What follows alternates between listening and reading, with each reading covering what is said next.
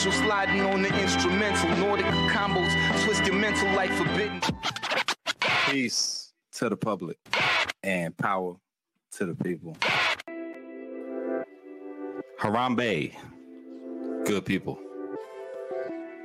Welcome to the space where the vulnerable are powerful and where the most gangster thing you can do is serve. This is the All the Way Live podcast. This is indeed the All the Way Live show. We dropping the podcast out of it because this is so much more than just a podcast. This is curated conversation. Me and my brother Miles are community activists. We're community organizers. And what we do is create a space where impact meets art. And we do it for one reason. More than anything else. Obviously, we do it because we love the people, but more importantly than that is we do it to be a space of positivity. We do it to be a place where folks can come in, just get rejuvenated with new information, with new maybe options of art that they can enjoy, a whole bunch of new cool things to go about their week, because we know people are going through it. We know that depression is at an all-time high. We know that loneliness is at an all-time high. We know that people are feeling more stressed than ever. And so we create this space specifically for y'all to come through and also to sound smart around your friends and whatnot. You know, that's what we do. And we do it weekly. That's right. And gratitude for your attendance. And gratitude for you, sir, Zway. And gratitude to our producer, Hassan. Our guys are the reason that Exeter is in the building. And we always appreciate being in conversation with y'all. On this side, you know what's going on. Chicago is in the building. This podcast is recorded on stolen land. This land was cared for by the Potawatomi people. And I'm so happy to see more and more recognition of that, more acknowledgement of the history of this land, which is inseparable from violence that was done to remove the First Nations people from this land, and inseparable from the violence that we see in the city today, this country today, and this world today. So we always acknowledge that on this show, and we always lift up love between Black and brown people the world over.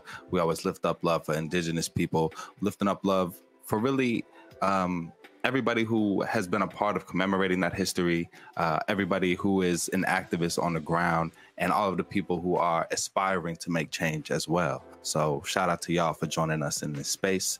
That's how we close the intro. And man, what a show we got for y'all today. Yeah, I get that. But is we live, though? Is we, like, all the way live, though? You heard? This is indeed the show where impact meets art. And we always get so excited when we get to highlight some of the folks that are doing cool art. You saw us last week. We highlighted our good friends, the Goody Room. Shout out to them for, being so receptive of that act from us. It was genuine. And this week is no different. Miles Xavier, who are we highlighting on our platform this week? Yo, ND Art Life, right?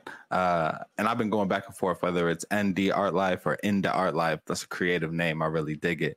But this is an artist that, we're talking about organic contact. Really, it's as simple as I was scrolling through IG, and it's just some stuff that really struck me. The way that he plays with color and patterns, the way that he sometimes incorporates pop culture references into his art, which is undoubtedly Black. It's beautiful. And so I've just been really digging this. It's been giving me life. And so I wanted to bring it to the podcast and let y'all see some representations of culture that I love. Shout out to our producer, bringing it up. Shout out to our YouTube audience getting to see it. But yeah, man, In the Art Life. In the Art Life, Nick Davis is the name of the artist. And he speaks about taking a lot of inspiration from some of the classic contemporary Black artists that came before him, such as your Jean-Michel Basquiat. Obviously, heavy influence from there. Also grabbing it from a few newer artists as well. And it really does show. It is a very cool take on Black figures and the Black shape, which I always tend to enjoy a lot. I really dig like how overemphasized the Blackness is on it. I always think that pops out pretty well. And if you look at the background color of this picture, is actually one of our favorite colors, teal, as our logo is. So, this is I think a great way for us to appreciate someone's art who clearly I think we're into the same type of thing. Yeah, I'm glad you pointed out some of the things that I really dug about it too. The depth of the black he uses in the skin tones, right? Of the browns he uses, those warm colors, but also like I love that he uses kind of off-white for people's eyes in a way that just kind of represents like a humanness, right? That it ain't always crystal clear skin and crystal clear eyes, right? Like there's a realism to that. The looks on their faces, even, right? Not being, perfect smiles or even perfect expressions of a one particular emotion, often like being complex, showing more than one emotion, right? I really, man, everything about it, even the style that is a bit reminiscent of animation, but also takes on these serious topics. I'm just really infatuated with what Nick is doing. So yeah, had to bring it to the people. This is the type of art that we would like to invest in, the type of art that we'd like to be able to hang up. So we do hope that Nick gets to see this, and we do hope that this adds more light and more shine into this dope work. My personal favorite is the image that he has with Jesus, and the half side of him is just completely colored in this new cool way. This is super dope, and we definitely look forward to highlighting a whole lot more type of art like this. And if you are an artist and you have something that you would like for us to show, do be sure to drop it into our Instagram. We're active there. You see, we're showing people off, and we'd love to show off your work too. Big facts. Now go follow Nick, and if this reminds you of any artists that you know of that need to be bigged up, let us know too. Get in touch with us, interact with us, and then you'll see that art displayed too. This is one of those episodes where I get so excited because we get to come here and have a conversation with one of my favorite people to have conversations with. And we always say that impact and art is where this show intersects. We've talked about the art on the impact side. Are you doing anything cool this next week, Miles, related to impact? I am my job in so many senses. I just am the mic, the voice, right? Reporting live with the hero. Mixtape coming soon. We following up Dirk and them. But it's a summertime, man. So it's always something going on. I'm super blessed to be supporting a couple of interns, and they have just taken some of the information we've shown them about the community and ran with it. So they're helping us support the Chicago Race Riots bike tour, which is July 30th. I'm also bigging up the My Shy, My Future project, which is essentially an effort to compile all the resources in terms of activities and job opportunities for youth and young adults into one app where it's easy for folks to access it, figure out what's going on in their neighborhood, what opportunities are in their neighborhood, how to get paid in their neighborhood. And so I'm going to be speaking about that on a panel discussion next Saturday. I'll put that in our description somewhere for y'all to get linked to. And today I'm chilling. I'm going to the Silver Room block party. I'm going to hit up some of my affiliates and associates that are going to be at events there, but it's also going to be a great time with food and festivities. So yeah, it's always something going on. Summertime Chicago. Appreciate you for letting me, shamelessly plug a few of the things I got going on. I appreciate that. The thing I like most about what you said is that it's community related. This is being highlighted by a producer. And that's exactly what this next week is coming up for us. Through our foundation, we're going to be reaching out to the Exeter prison and seeing ways that we can be able to bring some books to those prisoners this week. So if you'd like to get involved with that, hit up the Mandula Foundation page. We're still running a laptop drive and giving out a laptop. So if you know somebody within the South Africa region that needs a laptop, our competition is still open and running towards the end of this month. Keep a lookout. At the end of the year, we gave away a scholarship. Look at our producer bringing it up. That's what's up. So we got our laptop drive right here, as you can see on the screen, to our YouTube audience. Running it through this year, man. Miles set a tone. He said he wanted to give out 2,000 laptops. So that's what we're trying to target this year. Give out 2,000 laptops. If you got a laptop or need one, let us know and we'll make it happen. Yes, sir. 2,000 laptops. We dream big here on the All the Way Live experience. You feel me?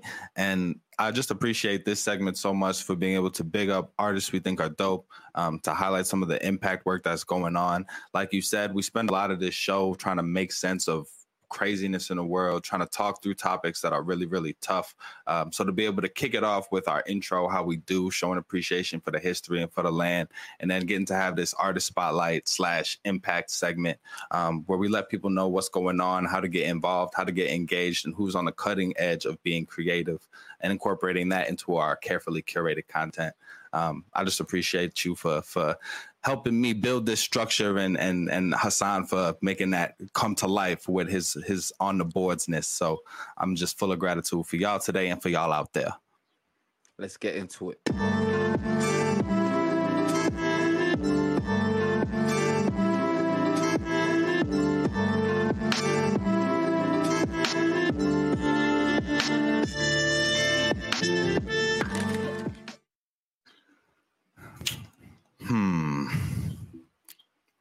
Where to begin?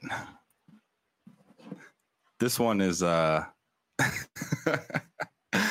this one is interesting, man. The replacement theory. It's this thing where white folks are worried about being replaced. And as a non-white person, I gotta say that's never been a worry of mine. So I'm kind of trying to put myself in somebody else's shoes, someone else's perspective, to understand why this is not only a real thing that people are worried about, but also like something that is has snowballed into violence in several different spaces. It's a lot to attack and encounter, and at the same time, there's an element of it that I don't want to say is light or is funny, but I'm struggling with it. Zoe, help me out. So to give a full background, what my brother is referring to is the Great Replacement conspiracy theory, which was developed or brought to light in 2010 by a French author, Renaud Camus, and essentially does speak specifically on those points that you touch on, Miles, which is that there's a theory that has been prevalent over some time that the majority, specifically within European and Western countries, are going to be reduced to minorities by the current minorities of those places.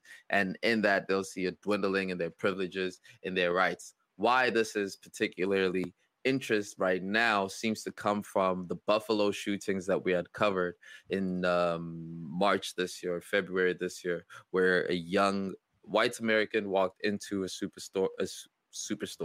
It walked into a grocery store and killed 12 people. He did so and left behind a manifesto that had 181 pages, heavily citing this great replacement theory. So the replacement theory is in reference to migration. The great replacement theory in specificity is in relation to the is in relation to how we've been seeing a lot of these mass murders that have been happening be accredited to. I just wanted to make that slight distinction because it one is a larger theory, and then the other one is what is being used right now as a weaponized tool that people are saying that they're killing in the name of. Yeah, and I appreciate you for bringing in that most recent example of the Buffalo supermarket shooting. There's an El Paso Walmart shooting in 2019 that folks might remember. There was the Christchurch Mosque in 2019 in New Zealand, Pittsburgh Synagogue in 2018. A lot of folks remember Dylan Roof in 2015. And then there's a lot of this is said to have stemmed from, and a lot of the people committing the violence are said to have drawn inspiration from the Norway car bomb and summer camp attacks of July 2011. So this is something that's been going on for over a decade at this point, and building to these very serious incidents of violence. As I mentioned earlier, I'm struggling with it because my immediate way of understanding this is like certain white folks are terrified of becoming a minority, right? Like that's their greatest fear. But why? Right? Because of how they've treated minorities. Right? Like being a minority population isn't an inherently bad thing unless the class above you is oppressive. And as the class that has been the majority in a lot of these spaces, it's just like this guilt is so deep, right? Like I'm just trying to process it. So like put it like this, right? Like when a guy cheats on his girl, right? There's this thing analogy. I like where this is going. There's this thing where afterwards, even if he don't get caught, now everything she does makes him think she's cheating, right? He sees cheating and everything because he done cheated and got away with it. And now he feels like she's cheating and getting away with it. She might just be minding her own business, right? Like, and that's the other thing about this. People of color all around the world minding our own business, making love, and white people found a way to make that about them. We're not trying to replace you. we just out here living, bro. My mother likes to say that the restless, the guilty are restless. You know, the guilty are restless. And funny enough, in the research, that specific guilt that you're referring to was referred to as derivative discourse, right? And this derivative discourse is to say that the main fear that is being acted on in this great replacement theory is stemmed into the acts of what they had done before. So it's like, don't take us there because we know what we've done there. But I think something that's important to highlight is that, granted, it's like becoming super this term right now is something that's being said a lot, right? You know, in this moment, because these mass killings are going up and they're referring to it. It's not a new theory, and in fact, this stems back for hundreds of years. It even touches on lightly on when Black Americans were sent to Liberia. It was said that had an element of that race replacement theory in it. The Great Gatsby refers to a book that was written that had, which was pretty much the outlining manifesto of that, which is the Great Race. So there is a history of this, but more importantly, right, we see the Confederate flag here, we seeing swastikas and whatnot. It actually, the French really love it. The French absolutely love it. 50% of searches related to Great Replacement theory last year came from France. Wow. And that's important context for me, who often sees like the US and the United States as this great emanating point for racism and xenophobia. And it's important to be reminded that these other countries with deep colonial past also are still carrying forward these legacies too. I think one of the things that takes this from kind of like get out of here, like kind of silly, right, to more serious is that it's often perpetuated by people with a lot of political power and influence, right? Like it's all fun and games until people are seriously bringing this to violence, and people that are in position to dispel all this disinformation decide that, nah, it's more to their advantage to inflame the fire. And I feel like we see a lot of that here in the States, you know? Gotta love what our producer has done is pulled up the French national team, and you can see how many people of color are there. And they do speak about the racism that they do face within Europe. You know, we get that a lot, so much so when we saw that video of the dude who was the Black guy in France was scaling up the wall to go save a baby and then was rewarded with a citizenship. The joke was, look at what you have to do as an immigrant in order to be able to get citizenship in this country, almost indicating how tough it is.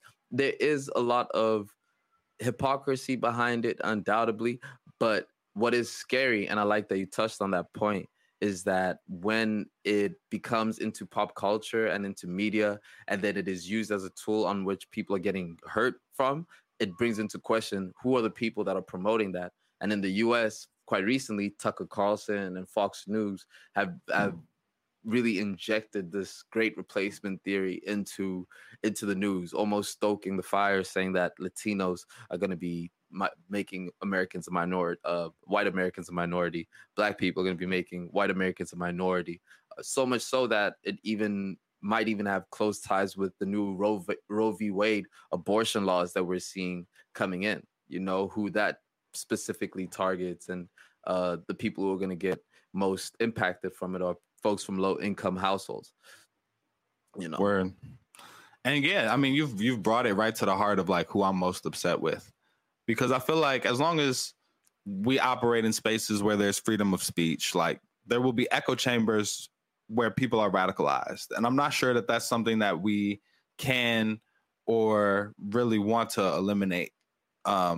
That's a discussion for. I'm happy to have that discussion too, but it's like when people with power and influence validate and perpetuate these conspiracies that are so closely linked to violence, it tells me that they care more about securing votes or care more about securing viewership in the case of a Tucker Carlson, then they care about the lives of the people that the most extreme constituents are going to take. So like I see it like if their thinking is, if I make a statement that gets 30 people to vote for me or to watch my show, but it gets 10 or 11 people killed, I'm cool with that. That's how I see these politicians and Tucker Carlson. And like, I think, and those are the people that need to be held accountable in addition to the people that are doing the actual violence. So what do you think we should do with your Tucker Carlsons and with your Alex Jones, who, you know, famously after the Sandy Hook murders, where a bunch of young children, about 15 kids, were murdered, right? Said it was fake, and those parents went on to have said that they got harassed over some of the comments that Alex Jones had made. Now you hear it with Tucker Carlson, who is stoking these fires of, hey, great replacement theory. What should be the responsibility? What should be how do we hold them accountable? Yeah, you hit on the key point, I think, in this discussion, which is that they said it was fake, right? Like that, no matter what, like people aren't gonna. I don't know if I can think of any evidence linking this type of rhetoric to these acts of violence that would actively convince people to hold these people accountable. And that's like me being cynical, but it's also just like I don't see it. I don't see our pathway to taking what we know about these incidents and what we know about these political pundits and making the people that already follow them care. But I think it's important for us to still name what we see happening, because it doesn't take that much to do the right thing. Like there are Republicans like Liz Cheney that I think understand the gravity of what you're doing when you won't disavow or claim a statement that might incite people to violence is false. Because it doesn't take that much, right? If a big news source like Fox News just had a few more people like that to stand up and say, look, even like, all right, I'm putting on, so nobody takes this out of context, I'm putting on the voice of a Republican right now. But if I'm saying as a Republican, I believe we need stricter immigration laws, but intentional replacement theory is bullshit, right? And violence against civilians won't secure political power for white people. That's what I want to hear, right? And what does it take to get people to understand that statement and saving lives is more important than, or is more beneficial to society than, you know, their votes and the money? And it's just, I don't know how we convince them of that. It's quite terrifying, and especially because what you're referring to now is this gray area, this middle line where there's a lot of room for all of us to be present on. You can want to have stricter immigration laws, but also believe that great replacement theory doesn't make any sense. And why everyone should be somewhat, why this should matter to everybody is because at the core of this theory is that in order for you to succeed in changing the immigration laws and upholding the right metric of who is supposed to not be replaced, right? At the heart of it, it says that you actually attack the you attack the people that will be protecting those laws. So they say don't attack the people that are gonna be don't attack the black folks in this particular instant. What you attack is the leftist group who's going to be the ones that are upholding those laws. And that's what you saw with Adam Breivik, who in Sweden had that mass murder where he went onto a boat, in a very elaborate plan, killed so many children at this liberal camp off this island in Sweden, right? And so what he was saying in reference to replacement theory, he said, no, I'm killing them because they're going to grow up later and be the ones who are putting in all these laws to have looser immigration policies and things like that. So I think it kind of ties us all in together because it says, one, let's realize it's something that's come from a long time ago. This is not new. This is hundreds of years worth of rhetoric that has been spewed. This is old news. These are old bars, just replaced in a new way. And once we can understand we're being scared, we're being force-fed things to get to be fearful of because they can't come up with any new ones, it allows us then to approach it with a bit more, I think, perspective. Yeah. Well, I deeply appreciate you for even just saying that, because that brings a little bit of clarity to it for me, where yes, like if we can all identify that the way that we're taking in information is not allowing us to have a proper conversation and is not equipping us with the facts that we need to continue to have a conversation, then we'll be in a better place, right? And it's crazy also because like I can have an ideological discussion about somebody who disagrees with me across on these very same issues, but like and for sure, like I don't want everybody to think the way that I do. I definitely want there to be some little white boy who still gets the right to have a right-wing ideology, but I just want him to know to draw the line at murder as a mean of perpetuating his privilege. That's what I'm saying. Definitely do not perpetuate your privilege by murder. We do not at all support that. But it doesn't just limit, it's not just limited to folks in America. We spoke about how this is quite prevalent in Europe, and it's important because denial of Islamophobia is also part of this great replacement theory. And that's also something that people see a lot. And that denial is to say that people are denying the fact that Islamophobia is real and that it's merely just a tool that is used so that people can have sympathy. It's meant to bring sympathy and will apply what they call these ideas of demitude, where you over time have your privileges shrunk and you have all your rights as a white man shrunk. Keyword being shrunk. And so, that keeps happening. And so they're denying Islamophobia. So there's a lot of tools that are used as part of this great replacement theory. It's not all out overt as I don't believe people of color, black, brown people are going to replace us. Let me kill them. Sure, that's a part of it. But there's also, like we said, other layers to it. Let's kill the people that are going to be protecting and creating laws that would allow that to happen. Let's dehumanize people. Let's not believe in Islamophobia. All of those things are part and parcel with this great replacement theory. So it's bad, okay?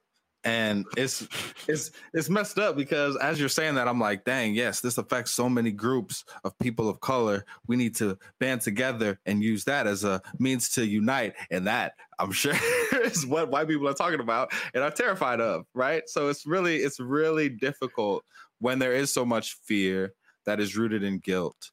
I'm still as a black man trying to figure out. And it's a shame. It's a damn shame that I'm sitting here as a black man trying to figure out how I can articulate that people coming together and even the realities of shifting demographics are not about eliminating white people to a white person. It's a damn shame that I'm sitting here trying to figure out how to articulate that. But here we are. And thank you for being with us here. Thank you for being with us. And we hope we've been able to share a little bit of light onto what the Great Replacement Theory is, because it is going to be one of those things that become prevalent with the coming elections, specifically in the US. You've already seen some candidates being asked about how they feel about the Great Replacement Theory. We've broken down what that is for y'all. We've broken down what critical race theory is for y'all. We've broken down Roe v. Wade before it was overturned. And that's because we want y'all to be informed and be able to make the right decisions when it comes to the candidates that they're going to put in front of us. There's no real way for us to fully change everything at the same time, but we do. What we can do is be armed with enough knowledge to know who stands for the things we agree with, who stands for things we don't agree with. And man, we just really hope that you can repeat this around your friends. That's what we do. There you have it. Replacement theory explained for the homies.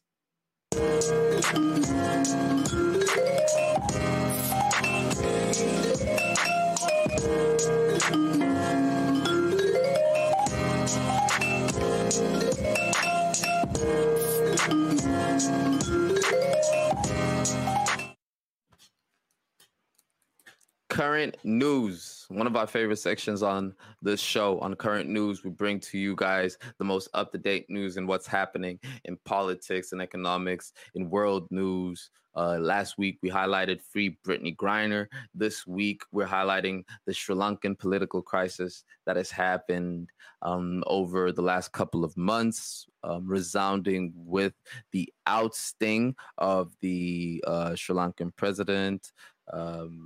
There has been crazy footage of seeing the protesters marching into his home, swimming in the pool, that are now becoming iconic.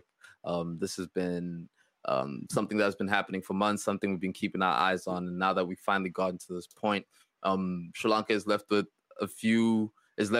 a lot to be able to consider, and is also left with a lot to go in front of getting over their current issues. So we want to be able to highlight that, bring that up. Mr. Miles Xavier, what have you been able to find, and tell me what your thoughts are on this political crisis? Well, I would say that it's been a really interesting one to follow because of the dynamics of Sri Lanka, right? This is a country that just has been trying to rebuild peacefully after closing a chapter of civil war in 2009, which is not that long ago. Right. And so you still have wounds that are still fresh, that people are trying to heal from. And for the people of Sri Lanka to be able to come together and really like oust a regime that they deemed as not representative of the people's interests, I think is an incredible study for me as an organizer and somebody who pays close attention to these things.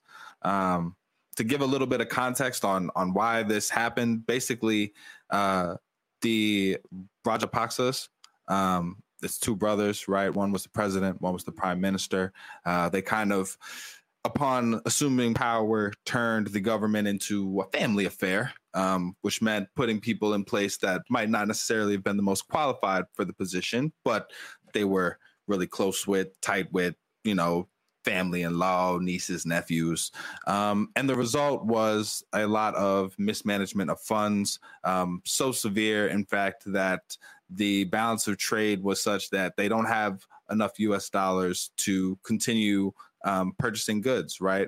The import-export balance, when you're importing more than you're exporting and you're trading with a lot of companies or countries that do those trades in US dollars, if you're mismanaging those funds, you run out of the dollar, the currency that all those funds are bought in. So, and a lot of countries operate on a debt system, right, where they owe other countries. But think of Sri Lanka as having maxed out their credit card to the point where they can't make their minimum payments. Right, it's okay to have a little bit of debt, but they really struggling financially.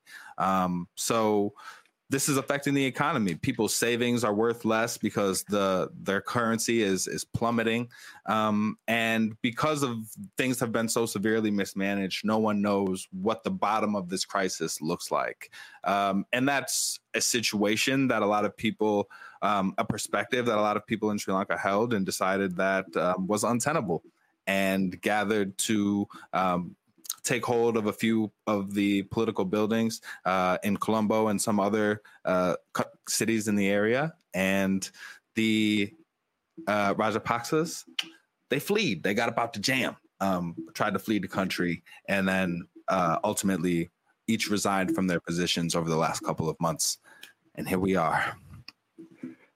I'm glad that you highlighted a lot of the reasons why Sri Lanka got to where it got to, and even highlighting how it's like they've maxed out on their credit card. And that's completely true. And that credit card bill right now stands at $55 billion. Now, this is a country of 2 million people. So it is quite a small country. By the time of the Rajapaksas leaving Sri Lanka, their national reserves as a country, how much money they had, was under $1.7 billion.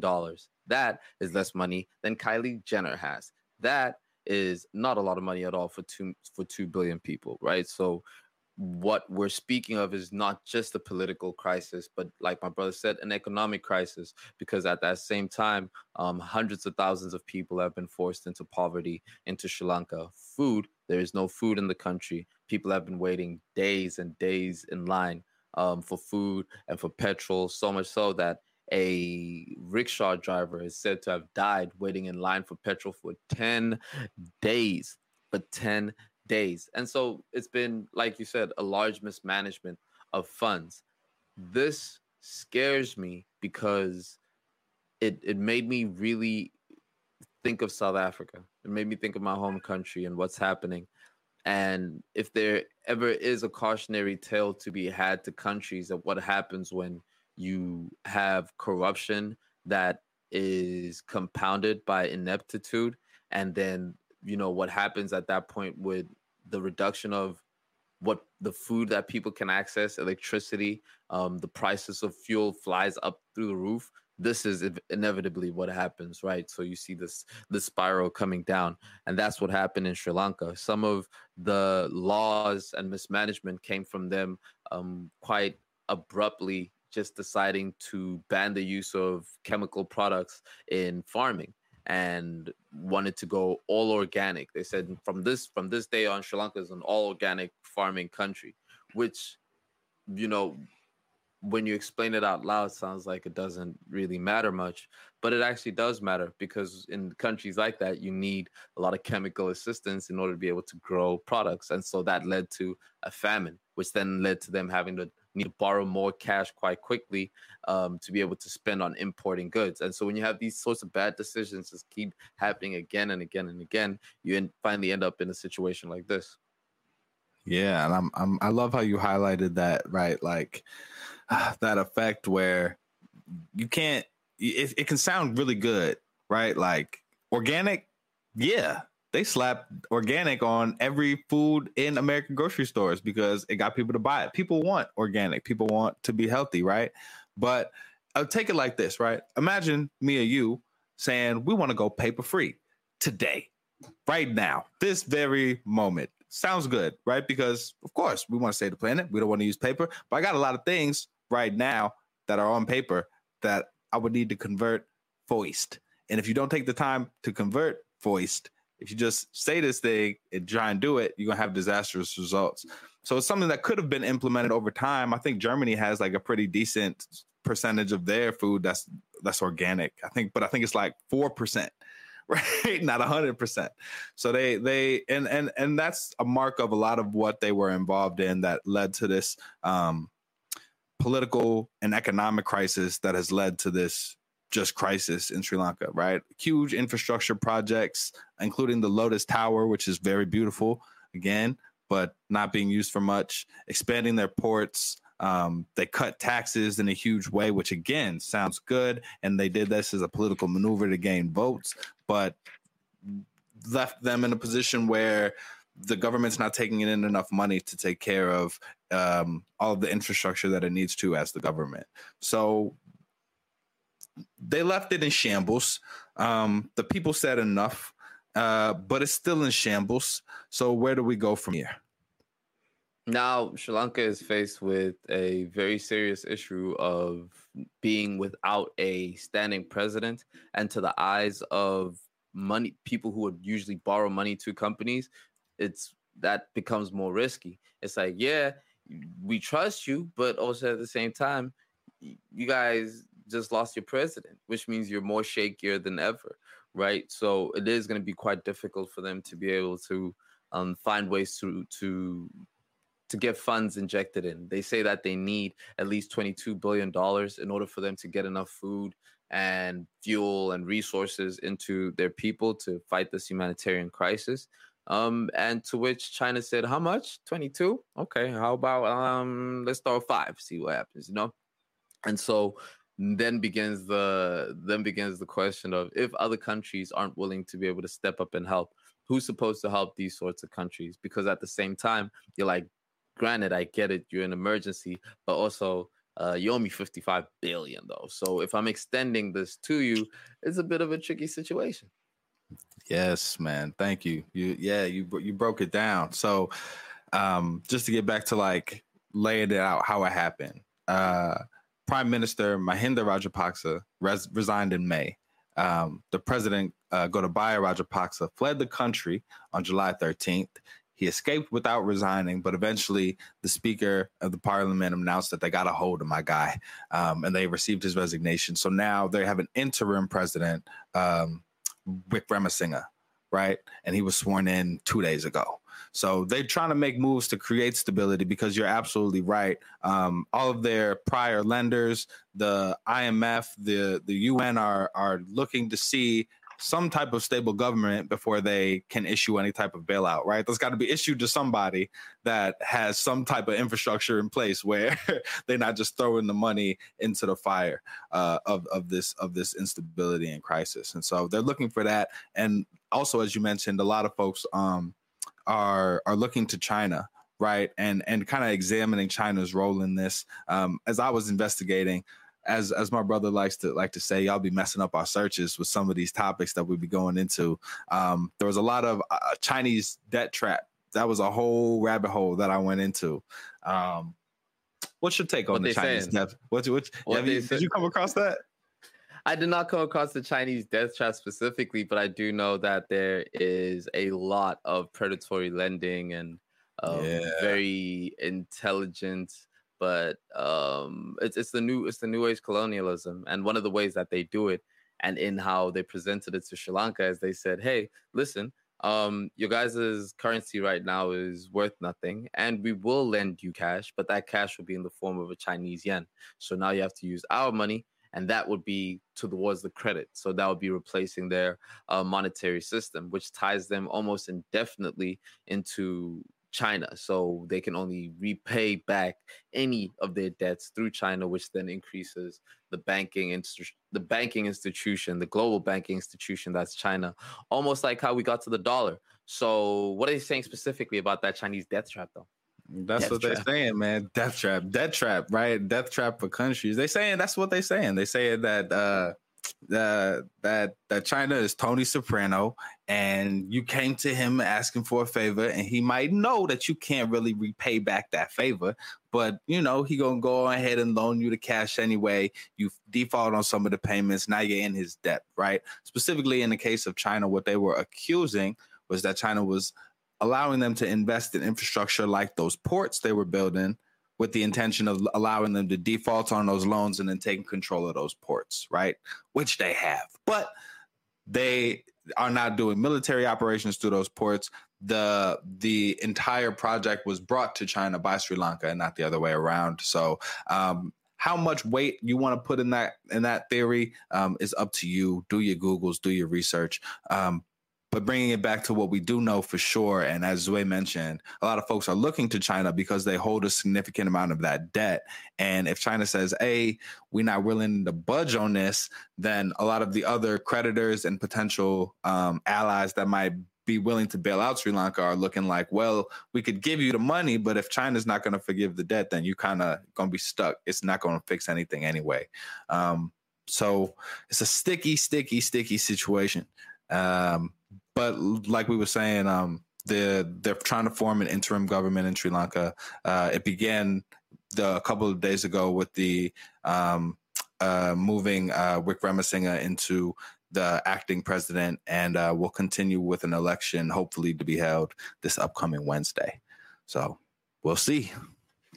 It's not even just about, because when they say China borrowing money, and when you call something a China debt trap, it does sound bad. But it's not just China. Sound like something Trump would have came up with, right? Definitely sounds like something Trump would have come up with. But it also is a bit misleading because it almost insinuates that only Chinese lending has debt traps, and that's not particularly true. So if you look at the history of, say, the IMF, right, the International Monetary Fund, the IMF has a very long history of borrowing capital to countries and then forcing them to adjust their government, specifically how government hires and pays government workers, and it's had a long history of really crushing companies way past the value of how much they had lended them for. And what? Institutions with power over huge sums of money are corrupt? It's beyond corruption. It's beyond corruption, though, right? Because corruption would influence who gets the money. To a certain extent, but what they're doing is that they're forcing countries to have to adopt to a certain way of operating that is not always conducive to the long-term growth of that country. So they'll say, we'll give you $200 million as the IMF, but for one, you need to cut a third of your current government workers. You need to stop funding of certain initiatives in certain departments. You need to adjust these rates, and you need to adjust these tax rates at a steady rate, and you can only use a certain denomination. And in a crunch, you say, sure, we'll take it. But then as time goes by and they say, okay, these tax rates actually aren't working now, we want to adjust them, or we want to hire more government workers, they won't have the liberty of being able to do that. So it's kind of a catch-22 stuck in between who's the right person to get money from, who's not, and will they bounce back? Catch-22 is my favorite book. Go ahead and read that. Also, this show continues to uncover that everybody basically moves like the mob. Everybody moves on consignment. Everybody is forming cartels. So it's just another one of those situations where, yes, we as the All the Way Live experience could try to tackle the corruption of the International Monetary Fund. But I think what the Sri Lanka crisis really boils down to is we're really seeing how deeply corruption can hurt the people, and even in trying to form this government, it's going to get worse before it gets better. They're facing instability. Those lines for gas aren't going anywhere in the immediate future. Those lines and those high prices for really necessary goods aren't going anywhere in the immediate future. So I'm with mixed feelings. I say hold your head to Sri Lanka, because it's incredible to be able to oust folks that don't represent you and your interests. But it's a hard road ahead, It is. And the reason why we want to cover the story, like we said, is to also understand that there's a lot happening right now in the global sphere. There is the Sri Lankan government overthrow. You have Brexit that's happening right now. You have farmers who are protesting prices in the Netherlands. You have a cost of living crisis that's happening, a looming recession pending on the U.S. economy. These aren't things just to scare people, but it's for us to have context about what's happening around us. Why is it that the world feels the way that it's feeling right now? And the saying that I keep coming back to is that it never feels like history when you're in it. It never feels like you're in the middle of historical moments when you're in it. And when we look back at this particular period in time, we're going to say this was a bit of a crazy time for us. And so everything is intertwined. Everything is interrelated.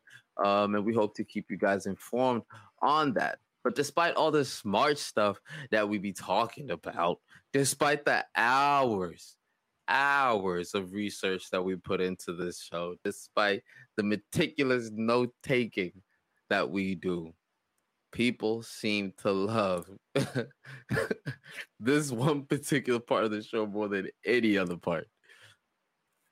Yo, despite the note-taking we do, they love Rec and Review.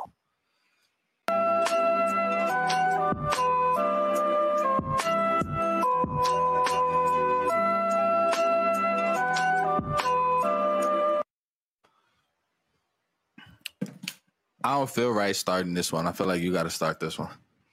Yeah, this toxic stuff's for me, y'all. This toxic stuff's for me. I hate to be the target audience of this Brent Faiyaz Wasteland album that we're reviewing. Brent Faiyaz is listed as an R&B and soul singer. If you are familiar with Brent Faiyaz, he was previously on Sonder, which is a collective.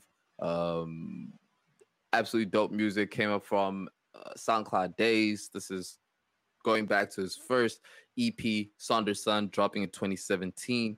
Made us wait for a while before giving us the Fuck the World EP that came out in 2020 to much critical acclaim on there. In between that, obviously featured in Crew with Gold Link. But it seemed like folks were waiting on this particular Brent Faiyaz more than I can remember folks waiting on his music before. And this is now this grand dropping after dropping a whole bunch of dope songs like Summer in Paris, what is it, Summer in London, a whole bunch of things that I can relate to. He's talking about heartbreak.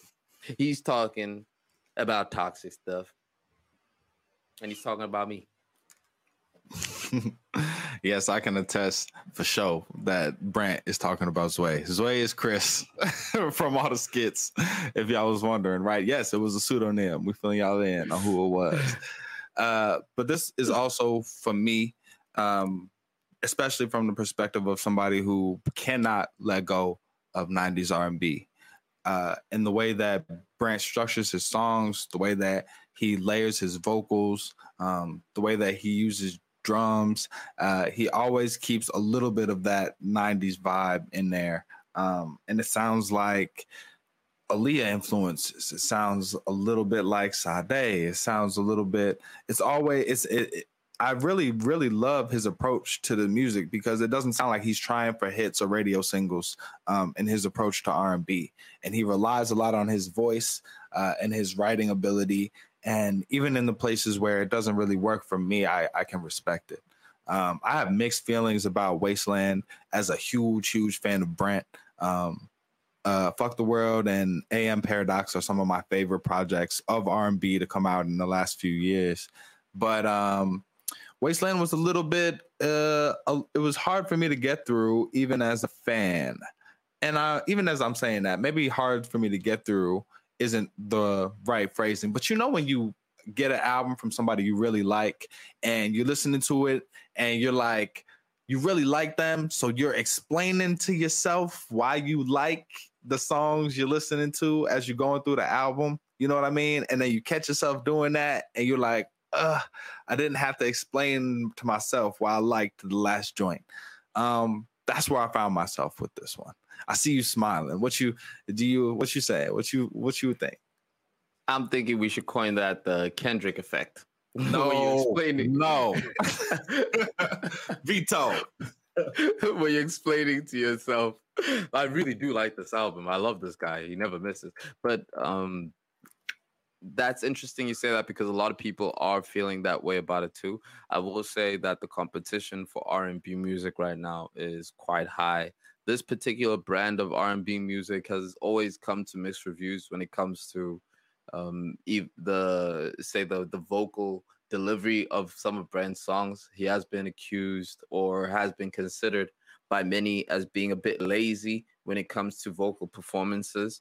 I think Fuck the World, the album before, had more noticeable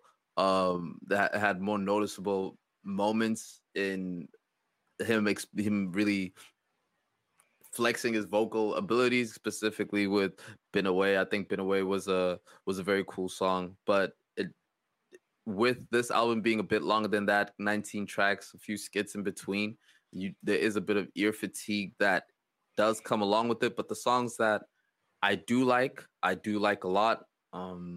It is for me offering that I'll be happy with. A bit Elie Sostre, if you're familiar with him. I think Elie Sostre. This sounds like a lot of what I'd expect from Elie Sostre to be able to produce. I was hoping with Brent being a bigger artist now than he's ever been, following the success of Fuck the World, that there'd be a bigger feel to the music, that the music would really dive into a lot of the audio layers that we're getting from artists, specifically if you're looking at what Sabrina Claudio is doing, if you look at what Summer Walker is doing, even what Giveon did with this last album, they're taking the sound quality to a whole different range, and that was the content on the nose, spot on. The delivery of the audio quality of it, not my favorite. I'll throw a caveat at that, and I don't know if you agree, but I feel like it was there in certain spots. Role Model, Dead Man Walking, Wasting Time, Price of Fame. But I think it was in a few of the spots that we had already heard. I think Gravity is a vibe. Gravity is a bounce. And I attribute a little bit of that to Tyler, the Creator. That seems like it could fit in, slide in on Call Me When You Get Lost. But I think there are spots where, to your point, right, on this, I don't think he's flexing his voice so much as he's flexing his versatility over different types of production that still aren't what the mainstream is used to. And as somebody who was in love with what The Weeknd was doing as a younger, more independent artist, and can appreciate his success, but isn't really loving the complete turn to pop, I can appreciate somebody staying very, very far away from that. And I think that's kind of what guided me through the album, right? Villain's Theme, I listened to it. What I immediately got from that as an intro was it's clouded with voices and all these different types of layers of audio that represent just a overwhelming life. And that's what you get from the project, right? It's overwhelming. Too much is coming at him. He can't deal with everything that's coming at him in life. Loose Change, when I heard that, I'm like, he's going a little bit more for a longer, more drawn out version of saying what he's saying. And I could appreciate it, but I didn't really love it. Gravity, a hit, but I heard it before. Then it gets to Heal Your Heart and it's an interlude. And then it gets to 5 and it's a skit. You know what I mean? So I'm 6 tracks in, just starting to get into something that feels new to me. And I feel like that was a mistake almost as a structural thing with this album, bro. But from 6 on, I find spots where I can really appreciate just what he adds to and holds and brings into and honors the tradition of into current R&B. And maybe I'm just a huge fan, but I just yeah, I think you're being a little too. I think his vocals he does what he needs to do to get his point across on the songs, and it's not the most vocally verbose, but it's really. I think he's really showing his talent here, and this doesn't make me slower to run to his next project. I'll say that. I like how you said that. Doesn't make me slower to run to his next projects. And again, it's one of those cases where if you had not heard Gravity before, or Wasting Time before, or Dead Man Walking before, that was your first time stumbling on him on this album, I think your opinion changes, and that's just the case of how we take in music today. But you're right, that Role Model, I think for me, was a standout track. So dope, so hard, very Weeknd reminiscent of that House of Balloons feel. Specifically, if you're thinking about Birds 2, it's got that feel to it, and I'm a big fan of that sound of that music. Rolling Stone is one of my favorites on this album. Wasting Time is good. This is cool R&B. Absolutely going to make a 6 playlist of mine for sure. A few tracks on there, and I might even drop that on our SoundCloud. I'm thinking 3 out of 5 for this thing. What you thinking? I'm down to rock with 3 out of 5, man. I'm down to rock with 3 out of 5. That's still better than 50%. And as our resident R&B head, what else should people be diving into if they are digging this? Oh, Miles, I am so glad you asked. What you can dive into is the Uncle Jams, my Uncle Jams playlist that I drop on Apple Music. Check out our SoundCloud. We be dropping playlists over there too. A whole lot of Afro beats for this black boy over here. A whole lot of Afro beats and a whole lot of the R&B that came out this week. That came out this year. A lot of Summer Walker. The guys that I've mentioned, that's what I'm listening to. What about you? What's on your Serato? No cap. If you were digging if you like this and want to go a little bit further away from traditional R&B, but just hear some amazing vocals, check out that new 070 Shake. That is heat. Straight heat. You Can't Kill Me. That is heat. I've been digging that. I've been checking out Shay Leah. I've been rocking with Shay Leah lately. Amari Noel. Rinsing that Nonso Amadi. And Yendry. Check out Yendry. Yendry. She got a single with Damley and Marley called You.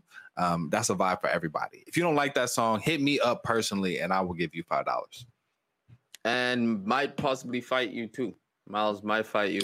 Yeah, you gotta fight me for the $5. I'll give you $5, but you gotta fight me for it. Yo, and great song. Listen, I think we don't give these people a whole great show, and we want to appreciate absolutely everybody for rocking with us to this point. We see the YouTube audience growing. We see the likes going up. We see the views going up, and we appreciate each and every one of y'all. It doesn't matter where you're listening to this from. You are great beyond your greatest imagination. Remember that. Yeah, no kizzy. And we do this thing because we know. We know. Y'all could be anywhere in the world. Y'all are anywhere and everywhere in the world. So whether you driving, studying, flying, writing, painting, eating, cooking, we appreciate you rocking with us, tuning in with us, and helping us figure out what is going on with the world. This is a celebration of celebrating. This is a celebration of life. This is a celebration of how good it feels to be Black. Don't it feel good, way? Favorite thing? We coming for you, white people. Just kidding. Eat something delicious. Hug somebody you love. Like that. Peace. Water. We gone. Yeah. I get that.